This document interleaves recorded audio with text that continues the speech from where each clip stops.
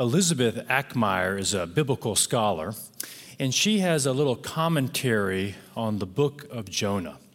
And in the beginning of this commentary on Jonah, she says that the problem or the challenge with the book of Jonah is not the story about Jonah being swallowed by the fish, nor does she say that we should spend time speculating on how Jonah might have survived within the belly of the fish.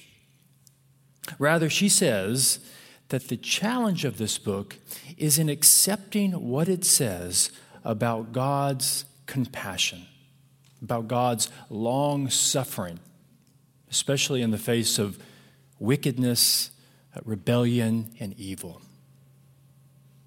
The book of Jonah teaches us that God is slow to anger and full of compassion. And so what I want to do this morning is just spend a few minutes thinking about the book of Jonah and reflecting especially on what it says about God. And then, by extension, what it says about us, the people of God. And we'll focus on the passage we're given. But again, I want to think about what does this tell us about God and what does it tell us about we who are the people of God. So if you would, if you're here, grab your bulletin. I'm going to just walk us through the passage. It'll be helpful if you're looking at it. If you're at home, grab a Bible. We're starting at the beginning of chapter 3. If you don't have a Bible, that's fine. I'll be reading the verses. But I'll begin with our first verse from our passage, because this really sets the stage for us. It says, "The word of the Lord came to Jonah a second time, saying, 'Get up, go to Nineveh.' The word of the Lord came to Jonah a second time." We probably remember the beginning of this story. God comes to Jonah and he calls to him and tells them that he wants Jonah to go to Nineveh. But Jonah doesn't want to do this.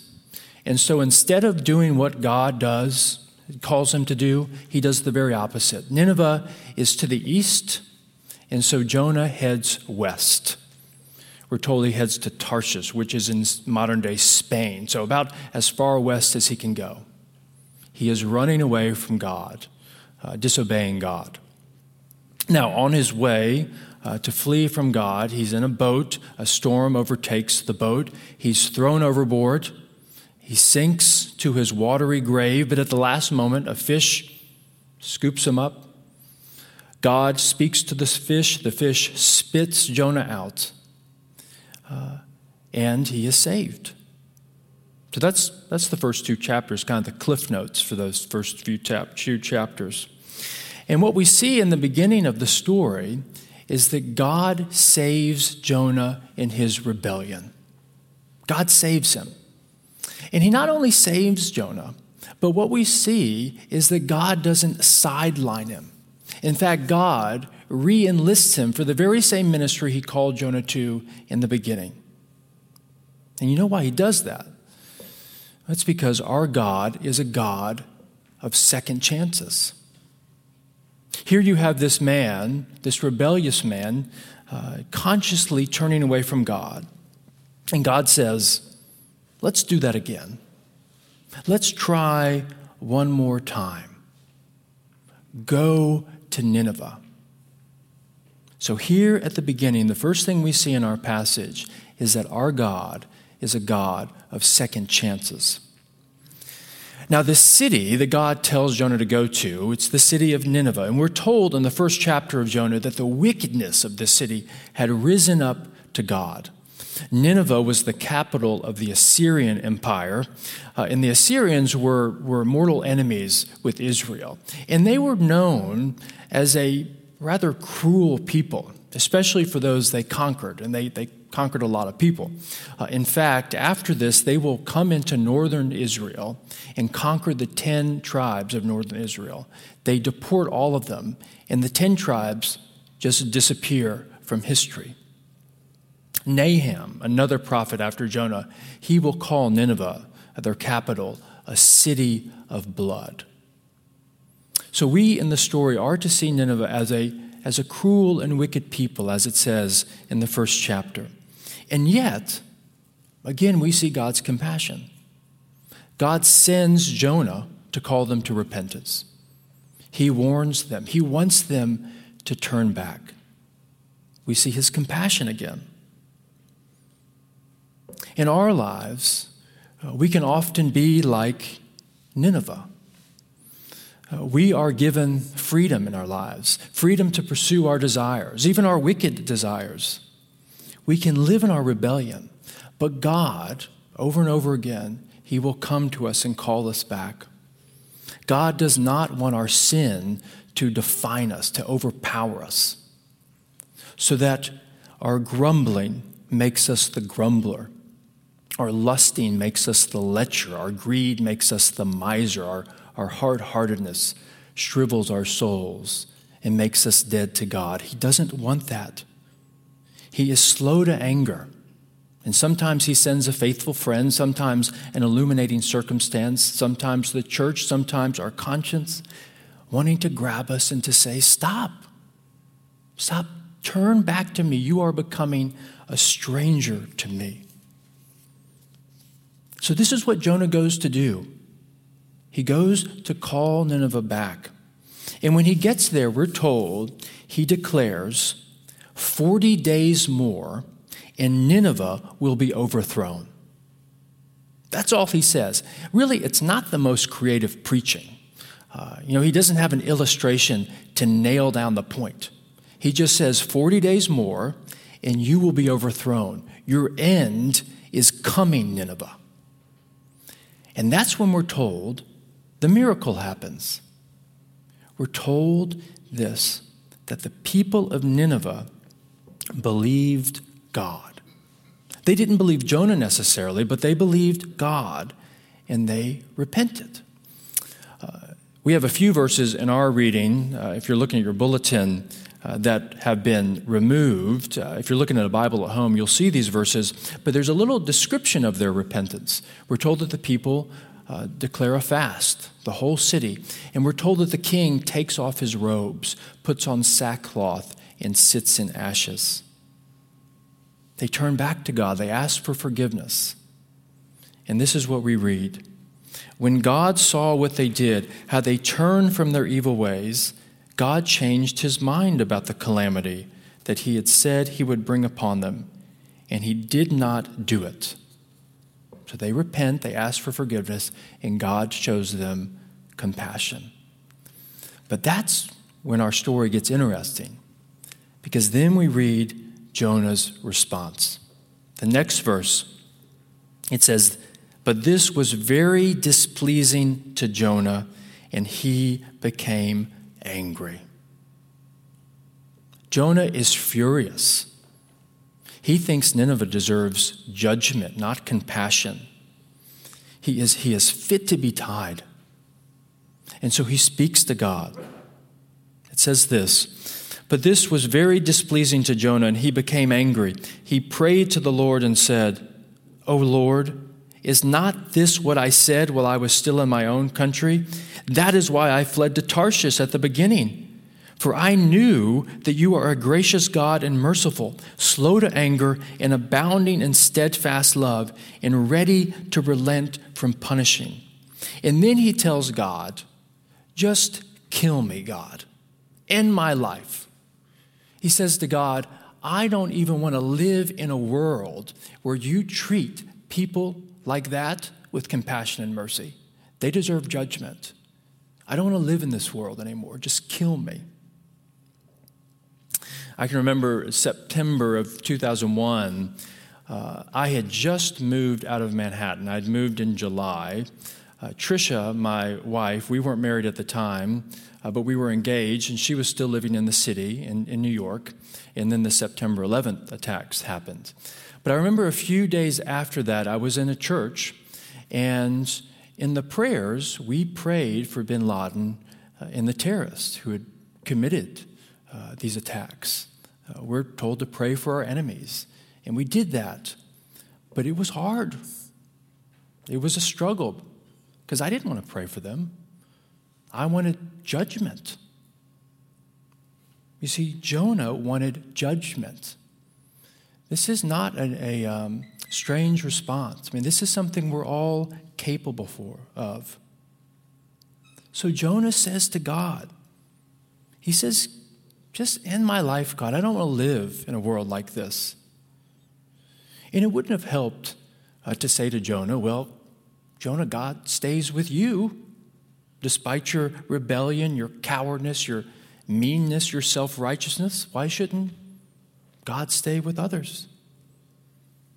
Jonah has a hard time with God's compassion. And here's the thing to notice about Jonah, because I think it's a warning to us.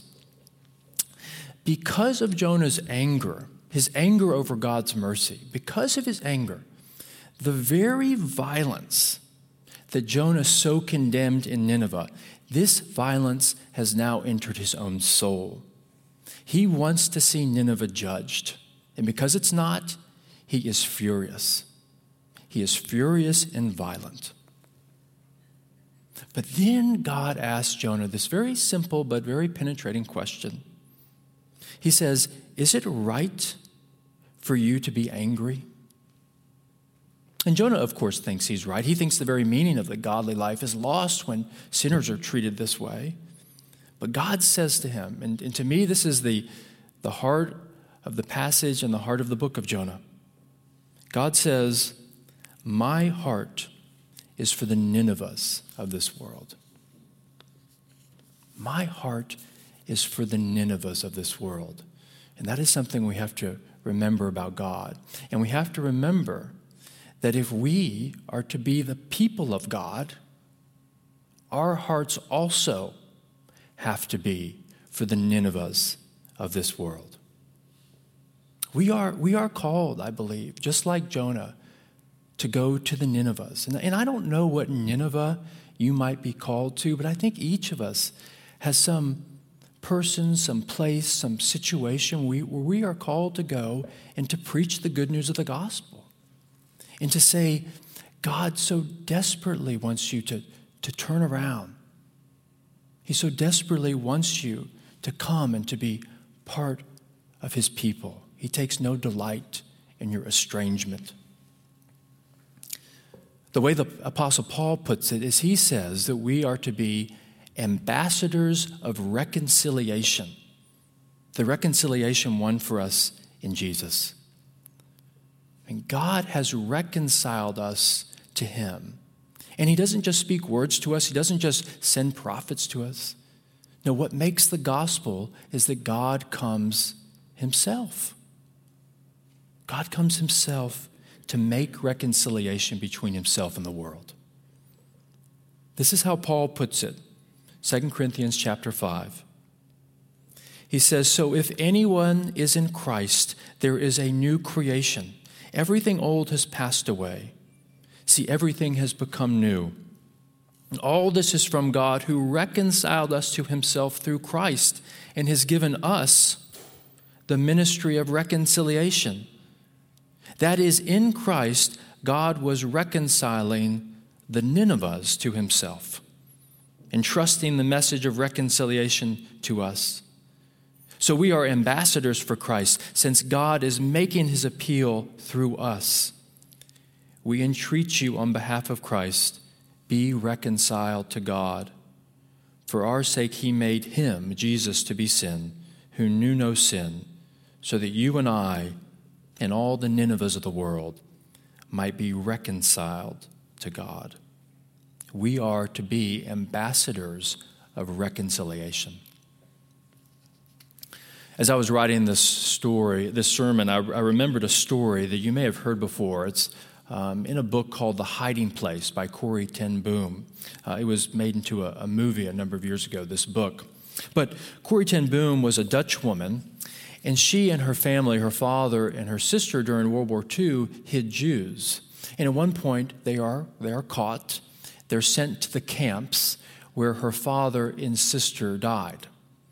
Now, she survives, and afterwards, she began sharing about her experience and talking about how God sustained her during this darkness. Now, in her book, she says at one point she had spoken to a large group, and after the speech, a number of people came to say thank you, when suddenly, she says, a man approached her with an outstretched hand, and he said to her, "Will you forgive me?" And Corrie says that she looked at him and she recognized him as the cruelest of the guards at the camp. This was the guard who had tormented her, who had belittled and humiliated both her and her sister. And now he stood in front of her with his hand outstretched, saying, "Will you forgive me?" And this is what she writes. She says, "I stood there with coldness clutching at my heart, but I know that the will can function regardless of the temperature of the heart. I prayed, 'Jesus, help me.' Woodenly, mechanically, I thrust my hand into the one stretched out to me, and I experienced an incredible thing. The current, it started in my shoulder, ran down my arm, and sprang into our clenched hands. Then this warm reconciliation seemed to flood my whole being. It brought tears to my eyes, and I proclaimed, 'I forgive you with all my heart.' For a long moment, we grasped each other's hands, the former guard, the former prisoner. I had never known the love of God as intensely as I did in that moment. To forgive is to let the prisoner free, and it turns out that often the prisoner is you." Powerful story. We are the recipients of grace, and we worship a God who is the God of second chances, and we are called to go out into the Ninevehs of the world and to preach repentance, to say, come into the kingdom where there is justice and righteousness in life. In the name of God, Father, Son, and Holy Spirit, amen.